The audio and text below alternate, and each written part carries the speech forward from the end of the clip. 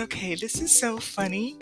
I saw this right before I'm about to step out the door for my walk, but one of my favorite YouTubers put up a post that says, "I'm too lazy to be your stalker. You're gonna have to come to me.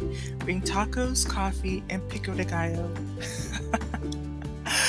I love it. I'm here for it. I feel like I'm ready to get into runner energy. If you want some of this, you're gonna have to just love on me and bring the tacos. I don't care if it's Tuesday, Wednesday, Thursday, Friday. Bring me a caramel frappuccino and pico de gallo, and we'll see where it goes from there.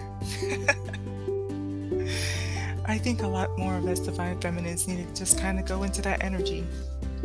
We're not going to chase anybody. We're just going to allow them to come to us with tacos, with offerings of goodness and kindness and love.